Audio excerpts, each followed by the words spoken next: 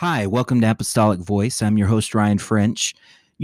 Backsliding doesn't happen overnight. It's a slow fade. Sometimes it's almost imperceptible.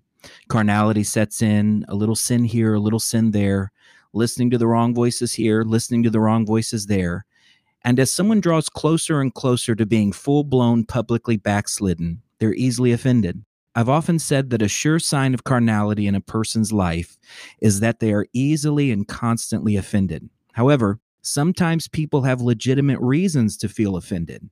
Church people often hurt church people, and there's nothing friendly about friendly fire, even when it's an accident.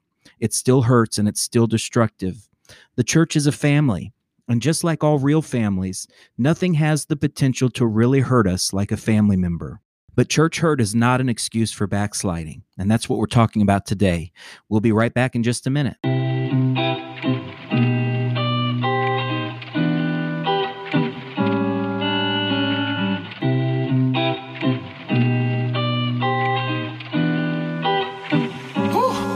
Yeah.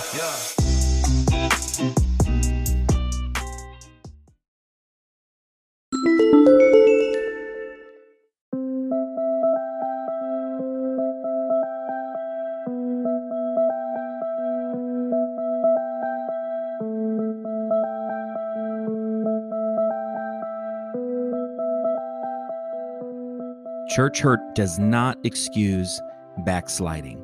That's the title of the original article at ryanafrench.com. It's featured right now, so you can go look at that if you'd like to and follow along. I should begin by expressing my sympathy to victims of genuine church hurt. It's easy for me to empathize because I too have been hurt by church people.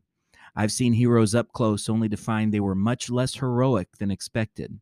I've watched in shock as brothers and sisters in the Lord acted more like devilish pawns in a cosmic game of chess. I've often felt lonely trying to do the right thing. Doing the right thing commonly goes unappreciated, or at least underappreciated, and the unfairness of that can produce toxic levels of bitterness. Regardless, not one of the things mentioned above even slightly impacts my relationship with God or my commitment to righteousness. Still, church hurt seems to be the excuse of choice for backsliders, backstabbers, backbiters, and rabid bitterness these days. However, any excuse leading to self-justification rather than godly justification is spiritual suicide. I want to be clear without being melodramatic or overdramatic. When I say that I've experienced church hurt, I don't just mean that someone forgot to shake my hand or someone didn't slap me on the back or they looked at me wrong. No, I've experienced things that impacted my life in ways that were literally to the point where I didn't know if I was going to be able to function after that happened. Spiritually, physically, financially, I've experienced all of those things, but none of those things keep me from wanting to have a right relationship with God. One of the great dangers Christians face is the temptation to justify their bad behavior because of someone else's sin. Just because they're drinking poison doesn't mean I should drink poison too. Just because someone else's evil doesn't excuse my favorite flavor of sin. Whether you've been hurt, let down, disappointed, disillusioned, or downright persecuted, your duty to God never changes. Jesus warned us that outright persecution and disdain would be something his followers should expect to face. If Jesus had a Judas, why wouldn't you? It wasn't Pilate the pagan who wanted Jesus dead. It was the high priest Caiaphas who plotted his crucifixion. Truly, Jesus faced far more hurt from his own inner circle and his closest friends than from the pagan world. Why would it be any different for us today? Your sin doesn't make my sin okay, and my sin doesn't make your sin okay. The reality of church hurt is this: church hurt is genuine. It's real, and it should be prevented whenever possible. Please don't take this as any kind of justification or excusing of church hurt. I think that we should take it seriously. I think we should do everything we can to heal it and stop it and nip it in the bud if we can. But in reality, if you live for God long enough, a wolf in sheep's clothing is going to take a bite out of you. But I'd rather suffer persecution and be right with God than gain the whole world and lose my soul. Honestly, The logic of leaving church altogether because someone hurt me is flawed. Do we quit a great job because of one lousy coworker? Do we abandon our dream home because of one bad neighbor? Do we stop being Americans because of bad Americans?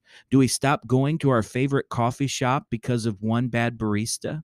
If we left every place or institution that hurt us at some point, we wouldn't be able to go anywhere, especially and including our own homes.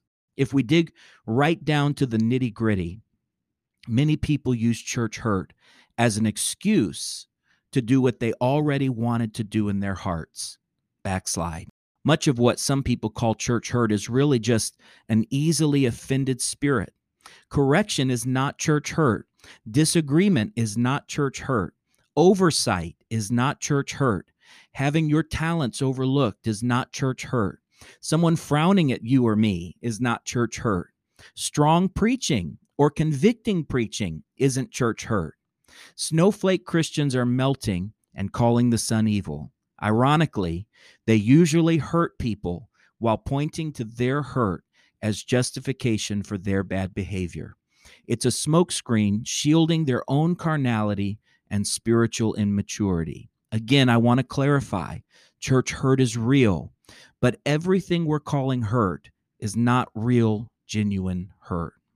Again, it grieves me, truly grieves me to hear about Christians hurting Christians.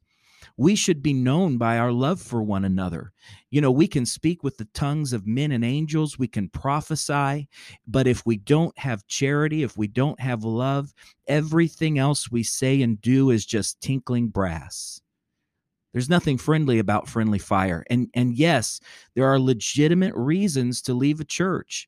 If a church is abandoning truth, if a church has a backslidden leader, if a church is not holding the line, biblically speaking, yes, there are legitimate reasons to leave. If the leadership of the church is toxic and ungodly, yes, those are legitimate reasons to leave.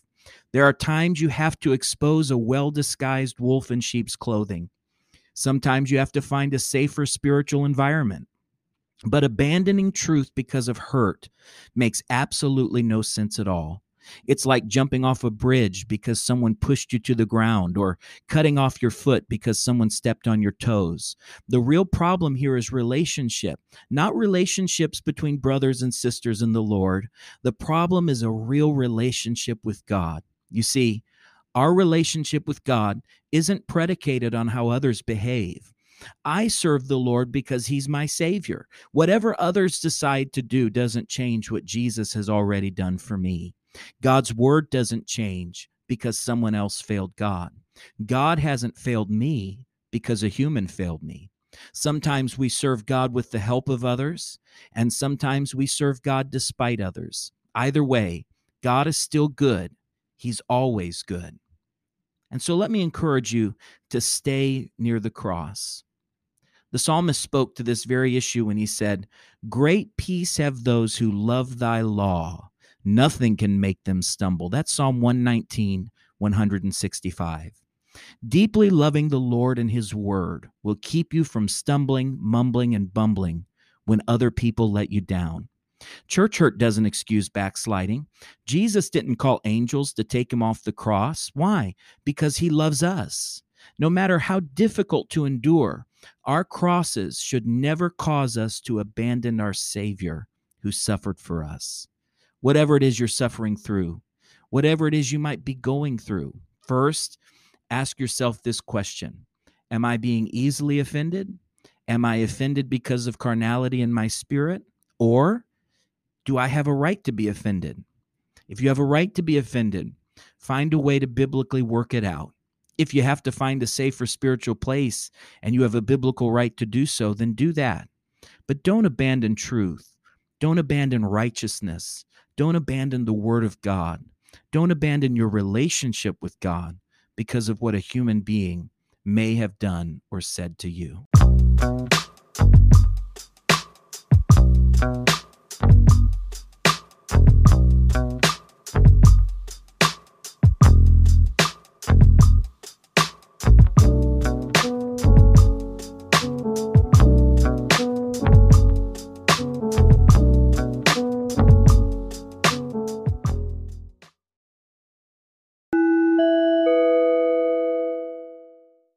Hey, I know commercial breaks are frustrating, but I do want to pause and let you know you can financially support this apostolic Pentecostal programming by giving as little as 99 cents a month.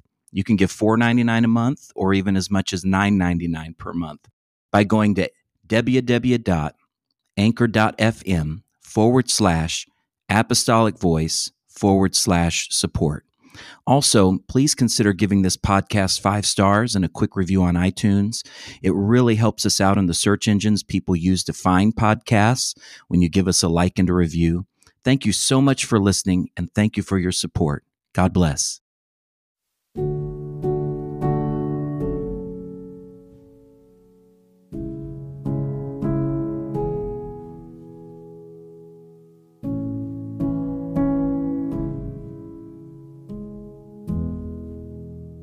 After talking about church hurt, genuine church hurt, and perhaps illegitimate church hurt, and recognizing it's not an excuse for backsliding, I think it's appropriate for us to look at the question of forgiveness.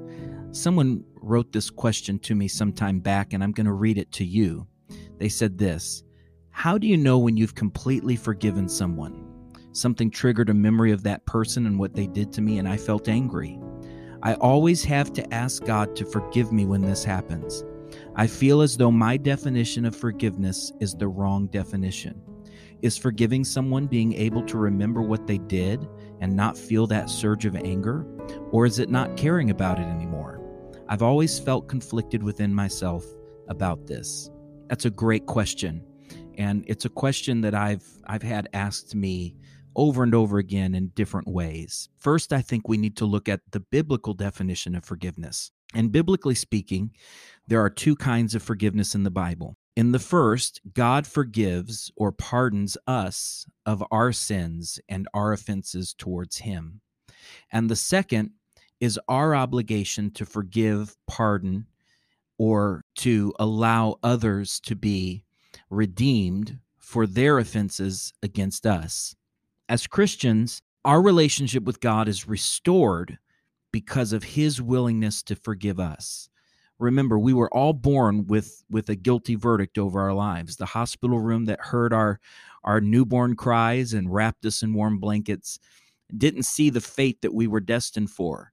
The birth certificate didn't read guilty offender, and our parents didn't see our horrific crime. But make no mistake about it, we were born in a metaphorical courtroom where our verdict was sinner and guilty. And because of the work of Calvary and the blood of Jesus, we find forgiveness, and we gladly accept that forgiveness for ourselves.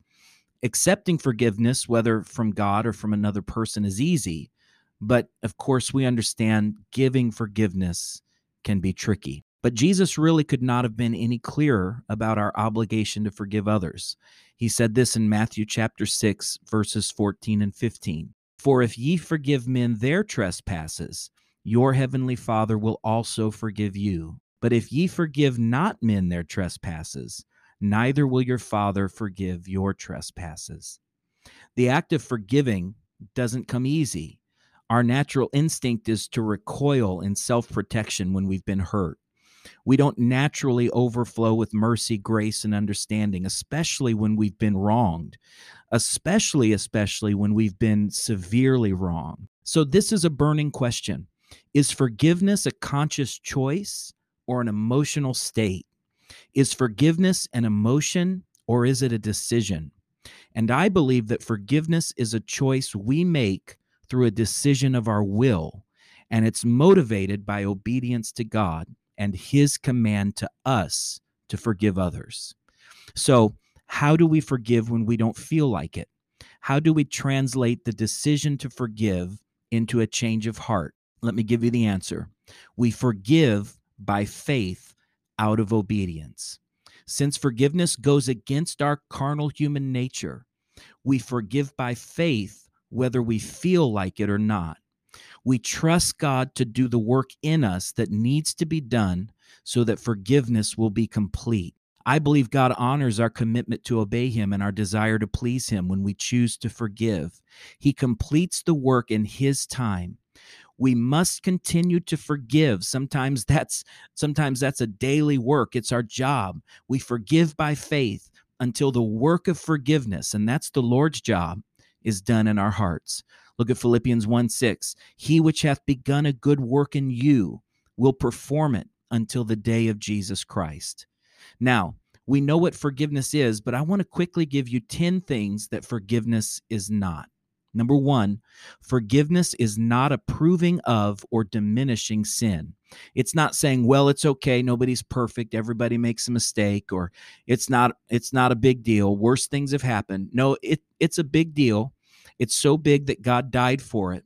So don't dishonor the cross of Jesus and the blood of Jesus by approving of or diminishing sin, something that required the death of God. Number two, forgiveness is not enabling sin. Forgiveness doesn't say, well, I'm going to help you continue to sin. I'm not going to help an alcoholic obtain alcohol. I'm not going to help a drug addict obtain drugs. Number two, forgiveness is not enabling sin. Forgiveness doesn't say I'm going to help an alcoholic continue to be an alcoholic. I'm not going to help a drug addict continue to be a drug addict. Forgiveness doesn't say I'm going to allow an abuser to remain abusive. Forgiveness doesn't mean you become a doormat. Number three, forgiveness is not denying a wrongdoing. Some people will approach forgiveness with the mindset of it didn't happen. I forgot all about it. I just moved on. Or one person told me, I just pretend like it never happened. I didn't let it affect me. And it's not true because it clearly was affecting them. It's not the denial of a wrongdoing. That's not real forgiveness. Forgiveness is not denying that you were sinned against. God doesn't pretend like we were never sinners. God just forgives us in spite of the fact that we were sinners. Number four, forgiveness is not waiting for an apology. This one is very important. Many people forgive and then they expect an apology to be offered to them right away. The sad reality is this: some people will never acknowledge their wrongdoing. Some people will never ask forgiveness. Some people will never offer the appropriate apology. But we forgive in spite of their lack of repentance. We forgive in spite of their lack of repentance because forgiveness is for our own sake. It's not for that individual. When I forgive, I'm forgiving so that I can be right vertically with God. And I've done everything that I can do horizontally between me and man. That's what forgiveness is for us. If they never apologize, we still forgive. Number five, forgiveness is not forgetting. This one is so important because many people wrestle in their spirit with the worry that they have not forgiven properly because they can't forget what happened to them. Now, if you're obsessing over it and if it's all you can think of, then you have to find a way to give that to God in prayer. But simply remembering and feeling that flash of pain or hurt once in a while, that is not a lack of forgiveness on your part. We are not God. We're not able to take our memories and cast them into the sea of forgetfulness. We're not able to cast it away from us as far as the east is from the west. God can do that in his omnipotence, but we can't. We're going to remember, and sometimes we're going to feel the sting of pain, and we might even feel that slight surge of anger well up inside of us. That doesn't mean we haven't forgiven. It just means we're human. And when we feel that, that's a call to prayer. It's an urge to get on our knees and touch the hem of the Lord's garment. Number six, forgiveness is not ceasing to feel the pain. We don't hear in the Bible that all the tears are wiped from our eyes until the resurrection of the dead and the final unveiling of the kingdom. In other words, until the trumpet sounds, until we're raptured, until we're with the Lord in heaven for eternity, we're going to feel pain. We're going to cry and feel hurt all the way until the trumpet sounds. If it still hurts, it's okay. If it still hurts, it doesn't mean that you're a lesser Christian. It just means you're human and you're waiting for that great day when we're with the Lord. Number 8, forgiveness is not neglecting justice. Forgiveness is not neglecting justice. It's not It's not a lack of forgiveness if someone murders a family member for you to say, I'm seeking justice on behalf of my loved one. Justice still needs to be served in this world when and where possible. And forgiveness doesn't negate the need for justice. Number 9, forgiveness is not necessarily offering trust to the offending person. This is very important. I hear this all the time. Someone molested me. They said they're sorry. Can I still be around them? The answer is no. I had one person ask me one time and said, my dad molested me when I was a kid. He said he's sorry. Can he babysit my kids? And I say the answer is no. Someone said to me one time, my boyfriend, or in one case, they said, my husband hit me, and he's done it many times, but he's sorry. What should I do? How should I approach that? The answer is, you don't have to trust just because you've forgiven. Forgiveness is not throwing away your ability to think clearly and to use logic. If you see a situation that's dangerous, even though you may have personally forgiven them, it does not mean that you have a duty to trust that person and to be unwise around that person. Number 10, forgiveness is not reconciliation. It takes one person to repent. It takes one person to forgive, but it takes two people to reconcile. That's why Paul says, inasmuch as it is possible with you, seek to live at peace with all men. Here's what he's saying. Do your best, but you can't be at peace with everyone. But if it doesn't work out, make sure it's their fault and not yours. It takes two people to reconcile. You can do the forgiving. You can do your best to make it right. But if they won't reconcile, if they won't be reconciled to you, just make sure you've done all that you can. Make a decision to forgive others. Luke 17:3-4, take heed to yourselves. If thy brother trespass against thee, rebuke him. And if he repent, forgive him. And if he trespass against thee 7 times in a day, and 7 times in a day turn again to thee, saying, I repent, thou shalt forgive him. Do we really believe this commandment from the Lord Jesus? I think it's hard for us to take it, but the reality is this: we must offer forgiveness when it's sought. Number 2, don't seek revenge or repay evil for evil. Let God handle it. 1 Peter 3:9, not rendering evil for evil or railing for railing, but contrariwise blessing, knowing that ye are thereunto called, that ye should inherit a blessing. Don't try to repay evil for evil. Don't retaliate with insults when people insult you. Instead, pay them back with a blessing. That's what God's called you to do, and he will bless you for it. Vengeance is mine, saith the Lord. And by the way, God is much better at keeping records than we are. God is much better at obtaining justice than we are. He'll take care of it at his time. We just have to keep our spirits right. That's my prayer for you. I hate to even bring up COVID, but COVID has done so much for so many of us and messed our minds up and caused us to think things and see things that aren't even really true. Some of us are just going stark raving mad from quarantines and mask wearing and all of these things. Let's be very careful that we don't allow our spirit, as we're stepping back into a new normal or a sense of normality, let's not let our spirits be an easily offended spirit.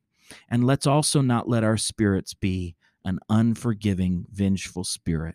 We need the Spirit of God to help us recover and move forward. God bless you. I love you all in Jesus' name. Thank you for listening.